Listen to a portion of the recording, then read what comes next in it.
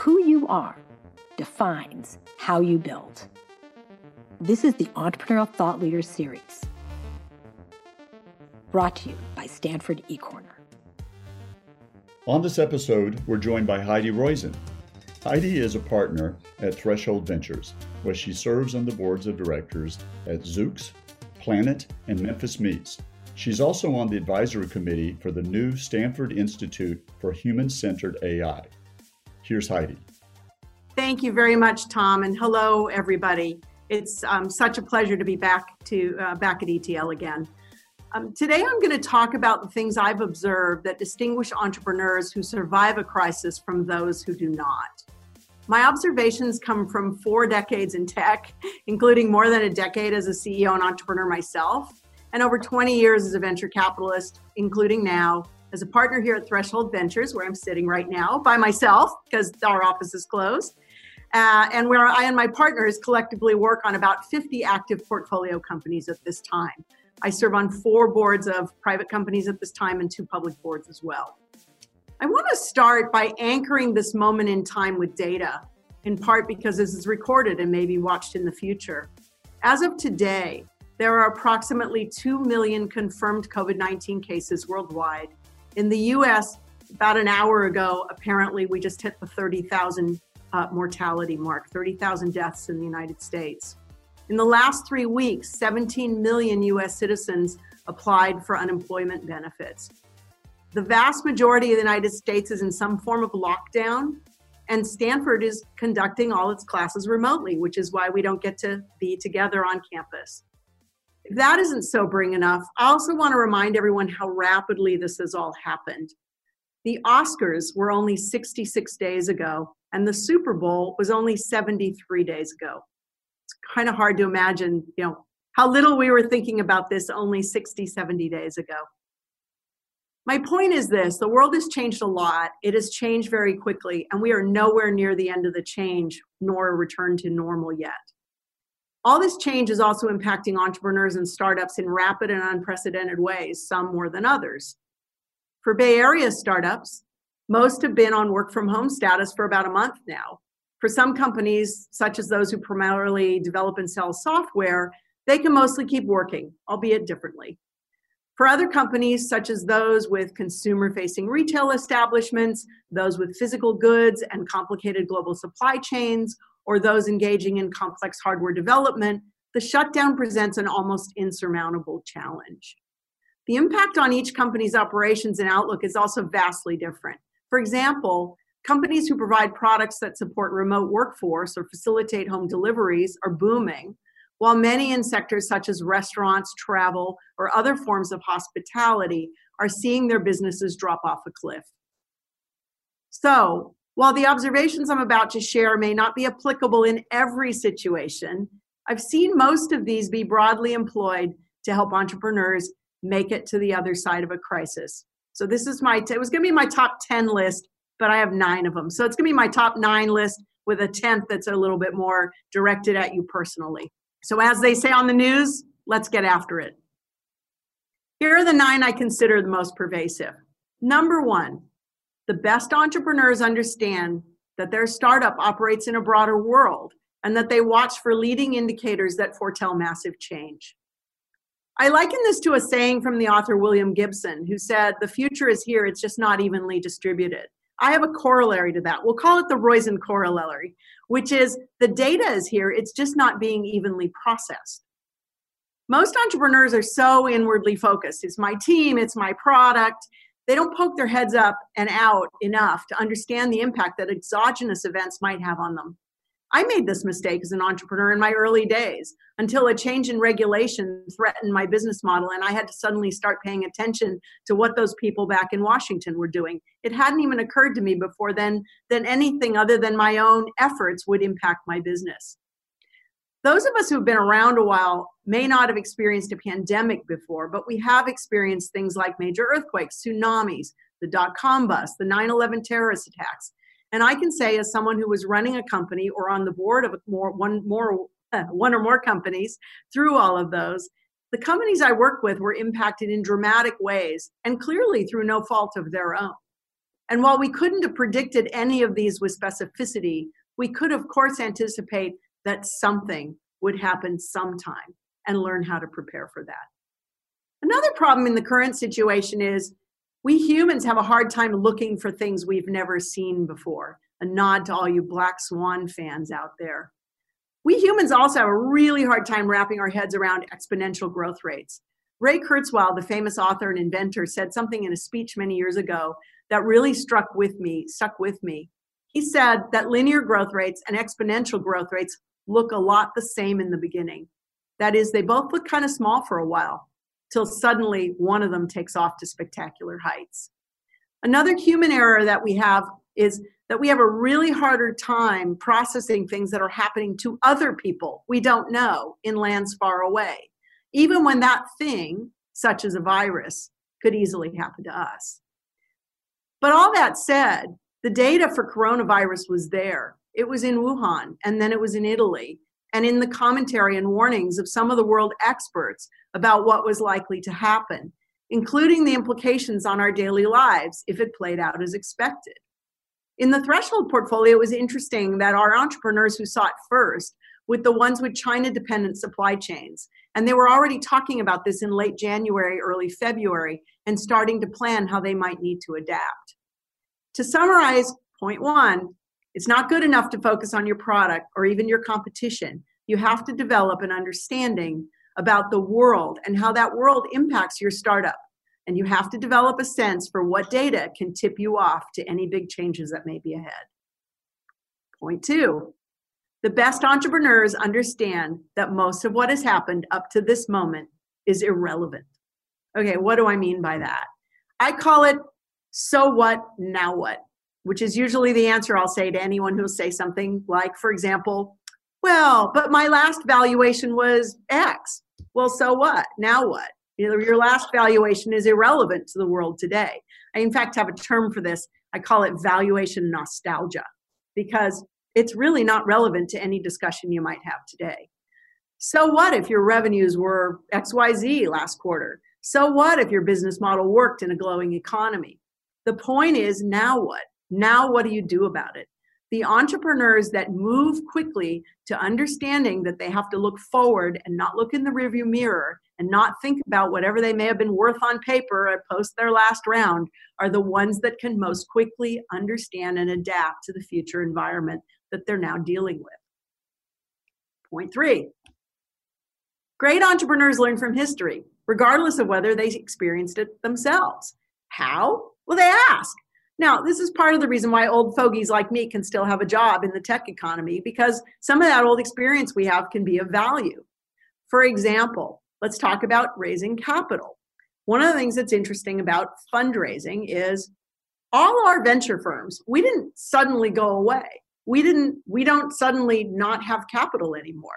But what has happened in this crisis, and has happened in crises before this, is all of a sudden we have to take a breather. We watch the public markets and stocks are tanking, which means there's not as good an exit environment for our portfolio companies. There's not as much of a benchmark to understand how we should ultimately think about multiples. Our portfolio has, every company in our portfolio has a dramatic issue to deal with. And so a lot of VCs spend more of their time on the existing portfolio in a crisis time. And then the most important thing to realize about most VCs is we don't have to invest money right now. When you're an entrepreneur, you have to make payroll every 2 weeks, right? You have to pay your expenses. As a VC, we can say, why don't we take 3 or 4 months and see how this market plays out so we understand what kind of businesses are going to succeed or fail, what kind of business models are going to work or not. And in this unusual case, even relative to all of the things I've been through before, we can actually meet face-to-face with entrepreneurs again. Now, many companies, Threshold included, are still taking meetings and we're still hearing entrepreneur pitches. So I'm not saying that we're all closed for business, but what I'm saying is what history will tell us is usually in a crisis, even though private equity and venture firms have money, they will slow down their investment for a while they take stock. And that means there's a chance that you won't be able to immediately raise money right now. Let's also talk about when to expect a recovery and what has history taught us. Well, Optimistic entrepreneurs, and basically that's all entrepreneurs, would like to believe that things will snap back to normal, the proverbial V-shaped recovery. Yet those of us who've been through multiple cycles know that they almost inevitably take longer than that. It's also hard for some of our entrepreneurs, since this has been a boom economy for about the last 10 years, to even understand what anything but a boom economy looks like. Because again, going back to my point earlier, they've literally never experienced one. And so it's just a lot harder for them to get their heads around what that actually feels like. But anyway, if you didn't live it yourself, you can talk to old fogies like me, and we can tell you what it was like, because generally speaking, these sorts of things will happen again. And you may as well learn from the scars that some of us have on our backs from the prior. So number 4, this sounds so simple, but surviving entrepreneurs understand early that all that matters right now is survival itself. Okay, what do I mean by that? One of the things we deal with is entrepreneurs who say, well, no, I know the economy's down, but I know there's a crisis right now, but I need to keep doing what I'm doing because, my competition, and because this is the path I'm on, and because my employees will be demotivated if I change course, or if I slow things down, or whatever. There are all sorts of reasons why you don't want to change. And many of those, again, are going to be irrelevant in the current situation. And what the most important thing is survival itself. Live to fight another day, and you can bloom back out again. One of my partners here, Emily Melton, loves to say, must be present to win. It's the old adage on, the raffle tickets and things like that, but it is true for entrepreneurship too. If you die before things recover, you will not win. Any form of survival is better than not survival. Even if it means hibernating for a while, even if it means laying off people, slowing down your product development, it's likely your competition is facing the same thing. And again, though not always, usually what is slowing you down is slowing everyone else down as well. So there is also some comfort in knowing that as long as you can make it to the other side, you're still going to be able to reinvigorate things and have a shot at winning. Point number 5, closely correlated to the one I just talked about. The best entrepreneurs understand what they can and cannot control, and they build a plan that allows them to survive with only what they can control. So, for example, what can you not control? Well, as I just said, you can't control a fundraise. One of the things you got to think about as an entrepreneur, if you're sitting right now today, is, can I make it with only the money I've already raised? Because, not to say you may never raise money again, you might, but the only thing you can count on is the money you already have in the bank. And so, again, the best entrepreneurs I know, they really think about, how can I actually make it only on the money I already have? Another thing that you can't control are your revenues. You think you can. You think that things are going to be the same. You have a budget. You have a plan. People bought last quarter. Why aren't they, especially in SaaS companies?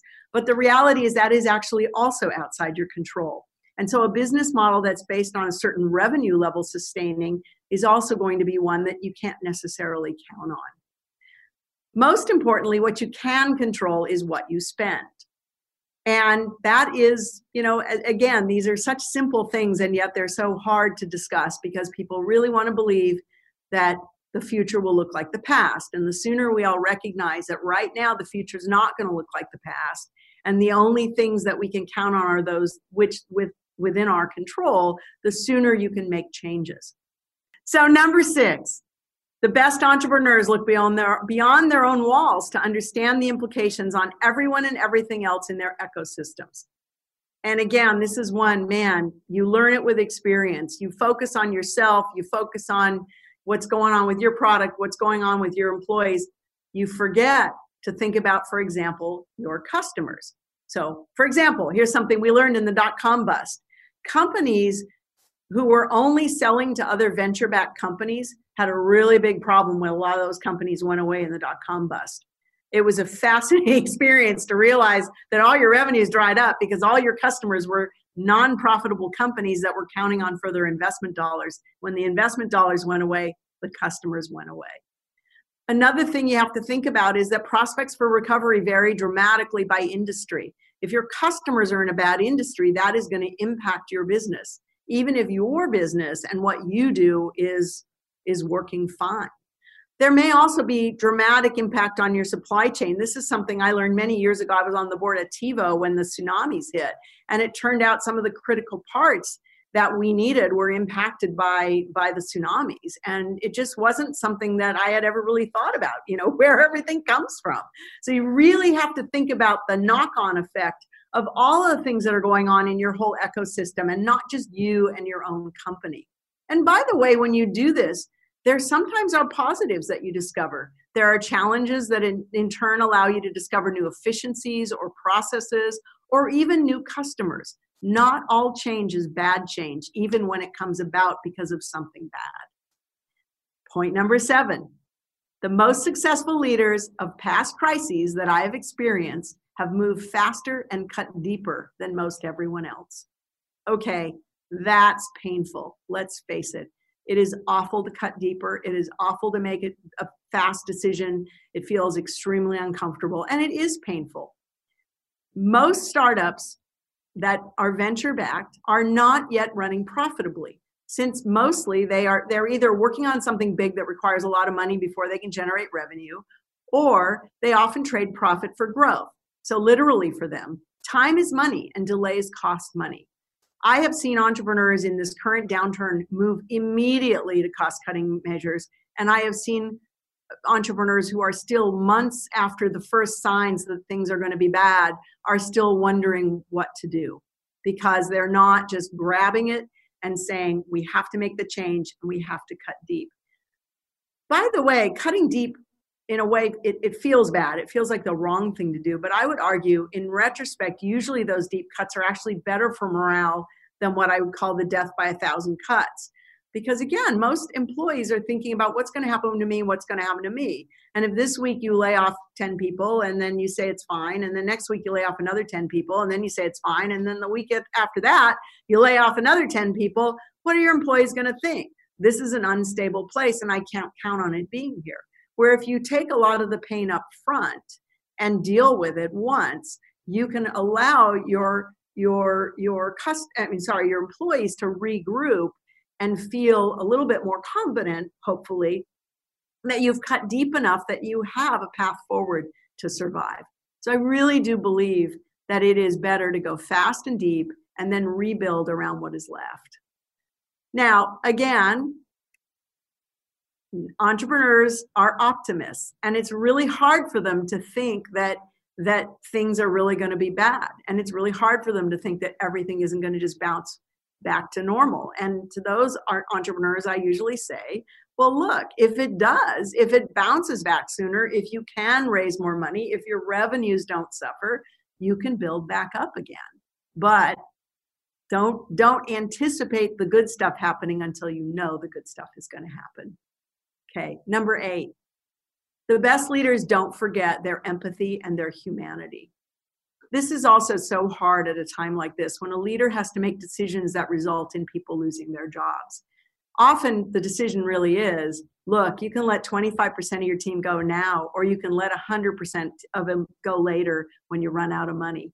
Even then, knowing that doesn't make this easier, but recognizing the difficulty and the loss and having empathy for those affected, while it may not change the result, is going to change how everyone feels about what happened.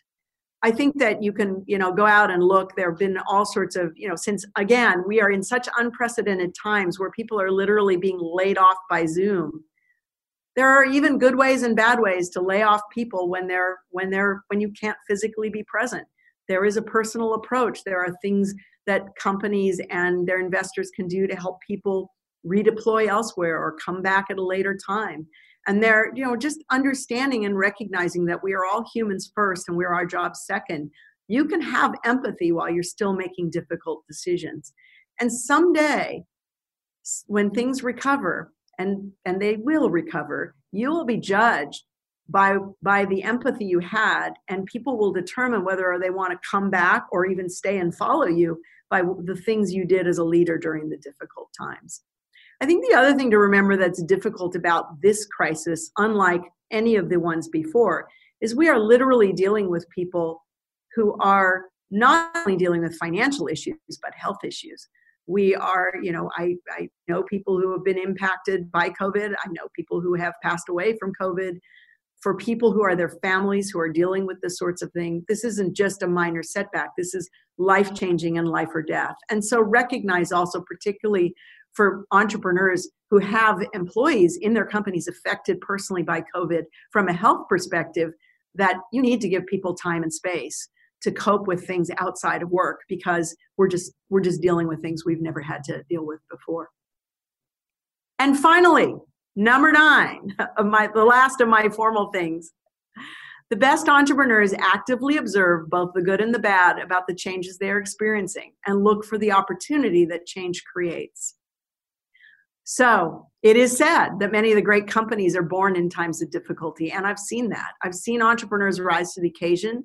I've seen entrepreneurs currently meet immediate needs, like Carl Bass, the former CEO of Autodesk, who's a tremendous entrepreneur and maker, is making face masks in his maker labs over in Berkeley. I've seen other people making other forms of PPE. I've seen biotech companies pivoting to work on testing or vaccines or therapeutics. And by the way, the opportunities aren't all just in dealing with the coronavirus itself. We've had to disrupt our lives. And out of that disruption, some changes will inevitably be positive and form fertile ground for new companies to emerge in ways that weren't possible when we were still stuck in our old ways. So that's my advice about what I've seen work among the past and present entrepreneurs that I've worked with. And I hope some of what I've said will help you in the future when you face a cataclysmic world of change while your startup is getting off the ground. But I'm going to close on something a little more personal, because I realize that most of you are still students today. And maybe some of what I've said sounds interesting, but sort of esoteric because you're not running a company right now. And so this is all well and good, but what can I take that's actionable today? So let me try to give you something you can put into effect today, and something that certainly is very important to me. The truth is, I think that many of the lessons I've talked about today for entrepreneurs can apply to us in our personal lives as well. And I can summarize this work-life advice in 6 words. Those words are: embrace truth, make choices, and take action. I actually think these words are so important that, I don't know if you can see this, I have bracelets that say, embrace truth, make choices, and take action. Oop. Except they're not in the right order today. Don't take the action before you make choices. Here, wait. Embrace truth, make choices, take action. I think it's that important that I actually wear it on my wrist every day as a reminder of not only what I should be doing at work, but what I should be doing personally as well. So how can one apply it now? Well, first, I think we all need to strive to embrace truth every day. And it's hard because there are a lot of different sources and it's not always clear what the truth is. But I try very hard to educate myself on how everything is evolving so I can deal with what is, not with what I wish it would be, both in the board decisions I have to make and as a member of my family, then things I have to decide in my personal life. I'm really trying to embrace truth, and I'm really trying to find that truth and incorporate it immediately into the decisions that I have to make. I think we're all being forced today with making choices that are quite odd, even about the minutiae of our lives. And I would encourage you that instead of dreading every change and everything you can't do right now, that you choose not only to embrace, but to lean into these choices. Because interestingly, even minutiae of life can add up to huge and positive changes if we act on them proactively and consistently. I have a note on my calendar every morning at the time I'm supposed to work out. It doesn't say work out. It says, people do not decide their futures. They decide their habits. And their habits decide their futures. So it's pretty interesting that we can actually change our habits, right? And I'm a huge fan of the book Atomic Habits. If any of you have habits you want to change, read Atomic Habits. I think it's very interesting that right now, because our lives have been disrupted, because we aren't doing our normal commutes and our normal evening activities and all of these things, we've been disrupted. And when you get disrupted, you have the opportunity to change habits and make different choices. What kind of choices am I talking about? Oh, come on. You know what kind of choices I'm talking about. Some people are eating more, some people are eating less. Some are exercising more, some are exercising less. Some are drinking more, drinking less, sleeping more, sleeping less. Binging on Netflix, reading all those books you meant to read, getting in shape, not getting in shape. And the list goes on and on and on. I'm sure for each of you, your life looks different than normal. And a lot of that makes it harder. But I think for a lot of people, it opens up space and it throws a wrench into your normal routines, which allows you to trade some of your bad habits for better ones. Or recognize that a lot of ways you were spending your time back in that old world that doesn't exist anymore. And your money and your energy, those may not have been such good ideas after all. As my good friend, Professor Tina Seelig says, never waste a good crisis. And so I'd encourage you all to think about how you can come through this one better at a personal level as well. I found this crystallized in a sentence I read last week, and I wish I could remember what website I read it on because I'd give attribution to the person. Well, I can't, but obviously it impacted me because here it is. It said, when the world goes back to normal, what are you going to wish you had done during this time that it is not? So I think that is a really great way to kind of prompt your thinking about what can you be doing right now that is going to change your life. I'm going to add a few more to that one too. What will you wish you had done for others during this time? Yeah. What will you wish you had done for yourself during this time? And what will you have learned that you want to continue doing when things do return to normal, as they inevitably will? So with that, I think, Tom, it's time to open the floor for questions. My mind is exploding. I feel like that emoji, with the, that one with the brain coming out. Number 10 was very powerful, Heidi. I've known you a long time. It was really powerful. We have got lots of questions coming in. I'm going to remind people, vote them up, because I'll use that as a signal. Let's take the one, for example, that has the most votes right now. At a time like this, how do you decide whether or not to give your portfolio companies more money if they can't survive without more money? If we get to a time where a good chunk of your portfolio needs more money to survive, how do you decide which ones to give money to? It's a great question. So first of all, interestingly, we as a firm, Threshold, we were very concerned that this boom cycle was going for a long time. And without even knowing about coronavirus, we were just concerned that there was things have a natural cycle and we were probably coming to the end of it. And so we had encouraged a lot of our portfolio companies in 2019 to raise money and to raise enough to be able to make it through to 2021. And interestingly, when we do our portfolio review, most of our portfolio, we're very fortunate that those companies did raise money, and they can either not change their business and keep going ahead, or for most of them, they have to recognize that change is necessary, but they have sufficient capital to reduce their expenses and stretch their runways. In the companies where that is not the case, again, with any venture firm, what you do is you have to help those companies understand, is there a viable path forward? Is there a viable business model forward? And if there is, how can that company get funded? That company can be funded. There are some debt options available. There are some VCs who are willing to put money in. We are willing. We have funded some of our companies.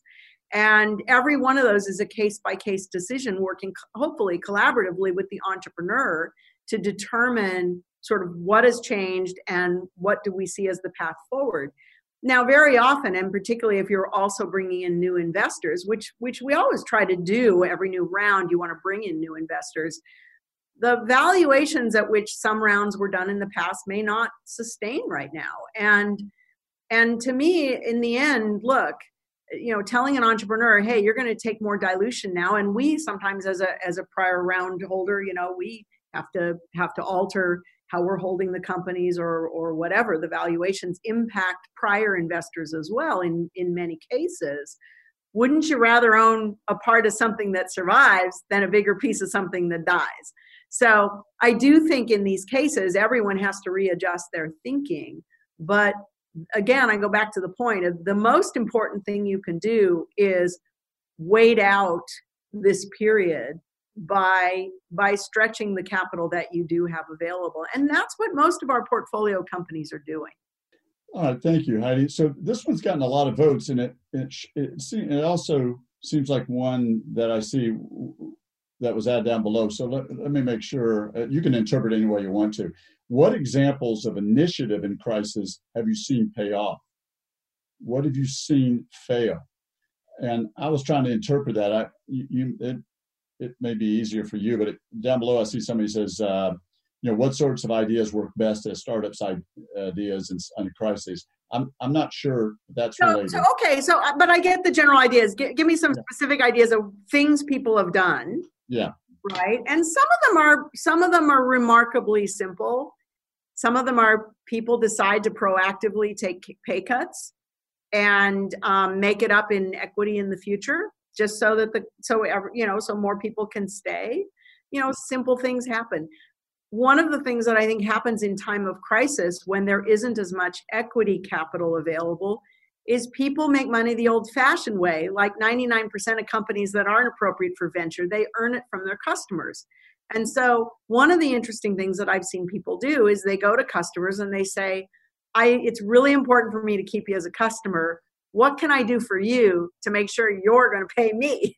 And, and a lot of times, for example, companies that are, for example, developing a product may go to 3 or 4 of their future prospective customers and say, pay me up front now, and I will give you a very, very cheap license for this software for like the future, for, free for life, if you just help me get this thing built right now by paying me.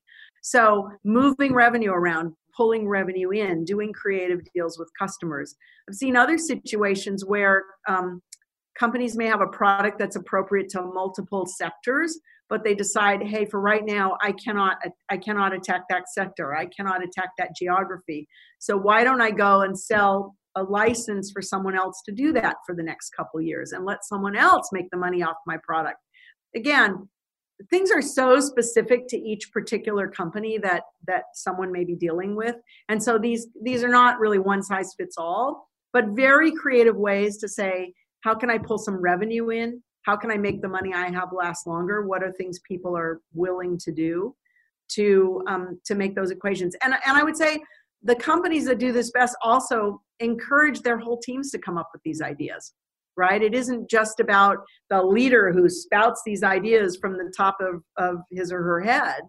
A lot of times some of the most creative people about how to solve problems like this are the ones that are working every day on those front lines of those problems. So I think those are some of the examples. I think that, again, there's all sorts of ways to fail at this too. And I've seen people do things that, that end up backfiring on them, right? I mean, if you're going to do a layoff, you got to first think ahead to what things are the most important in your company and what are the things you're going to live without for a while. And you can't just, peanut butter it all over the company and make decisions on who you like the best or whatever. I mean, there are disciplines that you have to have around making difficult decisions to position the company that are, that a lot of people fail at because they let their emotions and who they like get in the way of the decisions they have to make to keep their business going forward. Thanks for expanding on that. And that fits well with all your first 9 points. Again, I'm glad you did number 10 about some personal advice. So can we go down that path for a little bit? Because we have another one that's been voted way up. Okay. And that has to do with personal matters. And you can guess where we're headed. Some of us will be looking for internships and jobs over the summer, or maybe full-time. But let's just talk about internships over the jobs, because as you remember, ETL has a demographic that's a lot of freshmen, a lot of sophomores, a lot of juniors. All right, so given the current situation and the layoffs both at startups and larger enterprises, what advice would you give us? Industries we should be focusing on or other sorts of strategies? So the first piece of advice I'm going to give you is, in retrospect, nobody's going to give a crap about what you did this coming summer. So I think one of the things about Stanford students, and I was one myself, and I teach a lot of them, and my daughter was one, until she graduated in 2018, is they worry that every internship has to be the perfect thing that builds their resume and all that kind of stuff. And particularly for those of you who actually really need the money, as I did when I was an undergrad, I couldn't I couldn't do the resume star internship. I had to do the thing for which I got paid so that I could keep paying my tuition. Everyone's going to cut you some slack for summer of 2020. So it's more important to think about what needs do you need to meet. If you need to make money, go make money. I don't, go be a delivery person or go do, because we don't know. I mean, I think that it is going to be very hard. I think that the typical kind of internships, a lot of them are just going to dry up because those companies are focused on their own survival right now. So a lot of startups where last year you'd say, hey, take a flyer and take this student. This year you're like, we got to survive, and we may not even be back in the office. How can we accommodate having someone? So I wish I had better advice for you, but I think just to say, relieve yourself of the obligation to build your resume this summer and do what you need to do. That's going to be okay. I don't think that is going to be a ding on anybody. In fact, I would argue that if somebody is applying for a job and I see that they did something that maybe wasn't a typical Stanford summer job, the crap job kind of stuff that people don't like to do.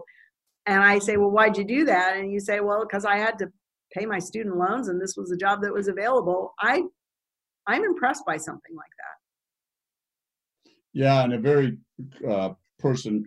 close person to me keeps reminding me this is a perfect time to work in nonprofits. Mm-hmm. Because the need is great.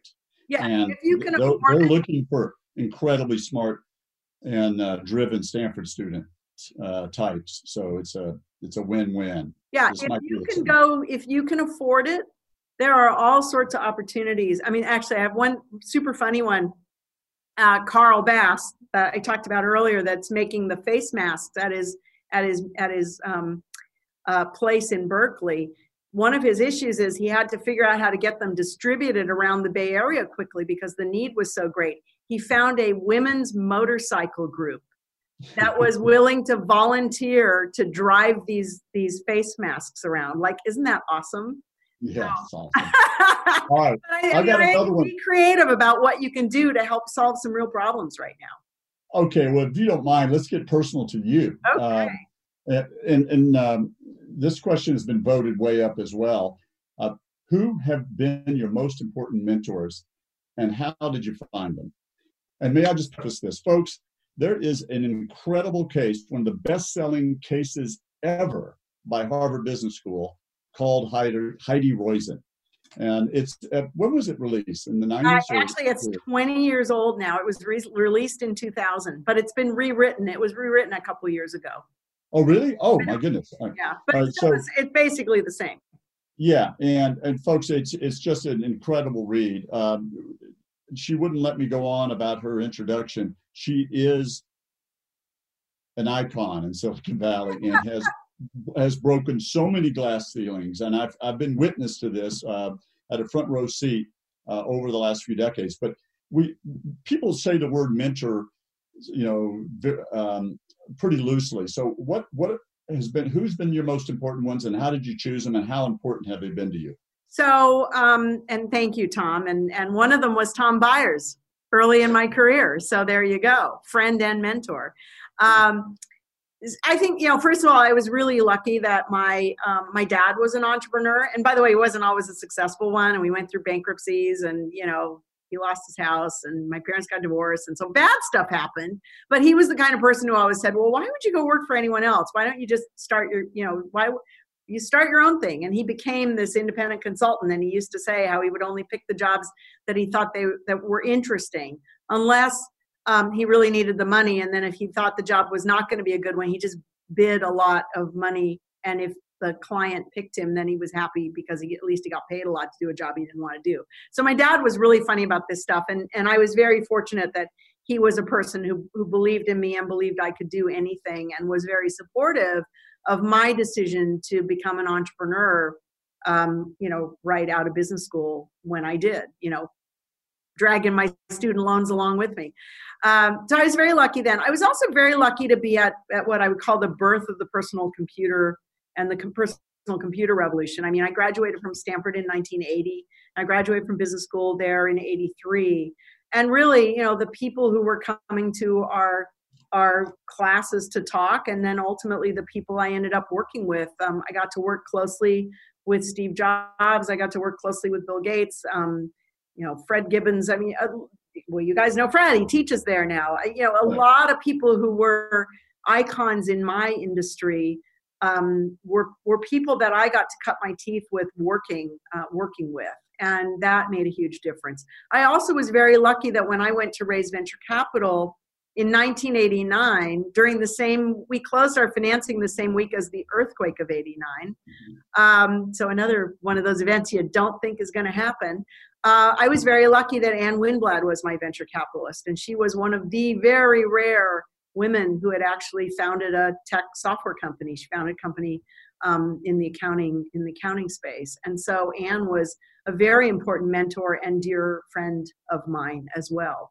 So I've been very lucky to find people like that. And I would say that through my life, I've always continued to collect what I would call fellow travelers. I mean, not all mentors need to be people older than you. I think some of the people that I gain the most from are even, my former students, somebody like Tess Hatch, who was one of our fellows, and somebody that I keep in touch with, and I learn from Tess when we get together. So it doesn't necessarily have to be somebody, ahead of you on the career path. It can just be somebody who you respect and admire and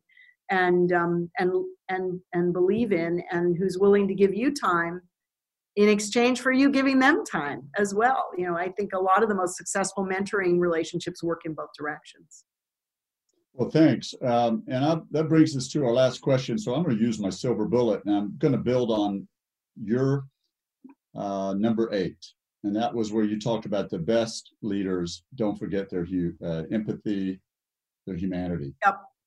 Do they forget their ethics and values and principles? Because I've been working on the last couple of years on ethics and entrepreneurship before this happened. Why are values and principles as important as ever?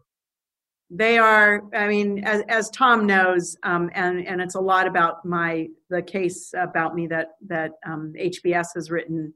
I'm a huge believer in leading what I call a relationship-driven life and not a transaction-driven life. I believe it actually makes you a happier person and more successful in your business. And I believe that when you believe in relationships, you understand the relationship is more important than any individual transaction. And therefore, your ethics and values, as an overlay, you're going to be remembered more by your long-term application of your ethics and values than any individual transaction. I think the challenge is that, these downtimes, what is the saying? Character is not built, it's revealed. There is some really bad behavior that goes on during downturns. And there are people who completely self-optimize, and there are people who, and sometimes, I think sometimes people just lack empathy. They don't think about how hard it must be for the other person. I mean, one of the things I've said to entrepreneurs very often when I'm coaching them and they're dealing with something, and they're so in their head and they're so into, whatever it is. And I say to them, everyone else comes to work, and when you talk, the whole time they're filtering it, thinking, what does this mean for me? What does it mean for my job? What does it mean for stability? Am I going to have a job tomorrow? What does it mean for my income, right? That's what people are thinking about. They're not thinking about you as a leader. They're thinking about how it applies to them. And so I do think that people sometimes, if you start with empathy, and if you think about you as a person in relationship with other people, is going to be more important than any individual transaction. And I think I'm sort of living proof of that, right? I've been in the Valley for 40 something years working here. I cannot look back and say any particular transaction was frankly all that important or not. But the relationships I've built, and the fact that I think people know what they're getting when they get me and know they can count on me, that's super important to me. And by the way, not all these decisions are easy, right? Companies do fail, and companies fail for good reasons, and companies fail for bad reasons, and bad timing and wrong decisions and whatever. Bad things will happen, but that doesn't mean you have to become a bad person. And I try very hard to separate the things that happen from what the appropriate ethics that I try to apply every day in what I do. And I'm not perfect. I mean, sometimes things fail, but it is my North Star. And I think it's, it allows me to both do work that I love and make meaningful friendships with people and sleep at night, which is very important. The Entrepreneurial Thought Leader Series is a Stanford eCorner original production. The stories and lessons on Stanford eCorner are designed to help you find the courage and clarity to see and seize opportunities. Stanford eCorner is led by the Stanford Technology Ventures Program and Stanford's Department of Management Science and Engineering. To learn more, please visit us at ecorner.stanford.edu.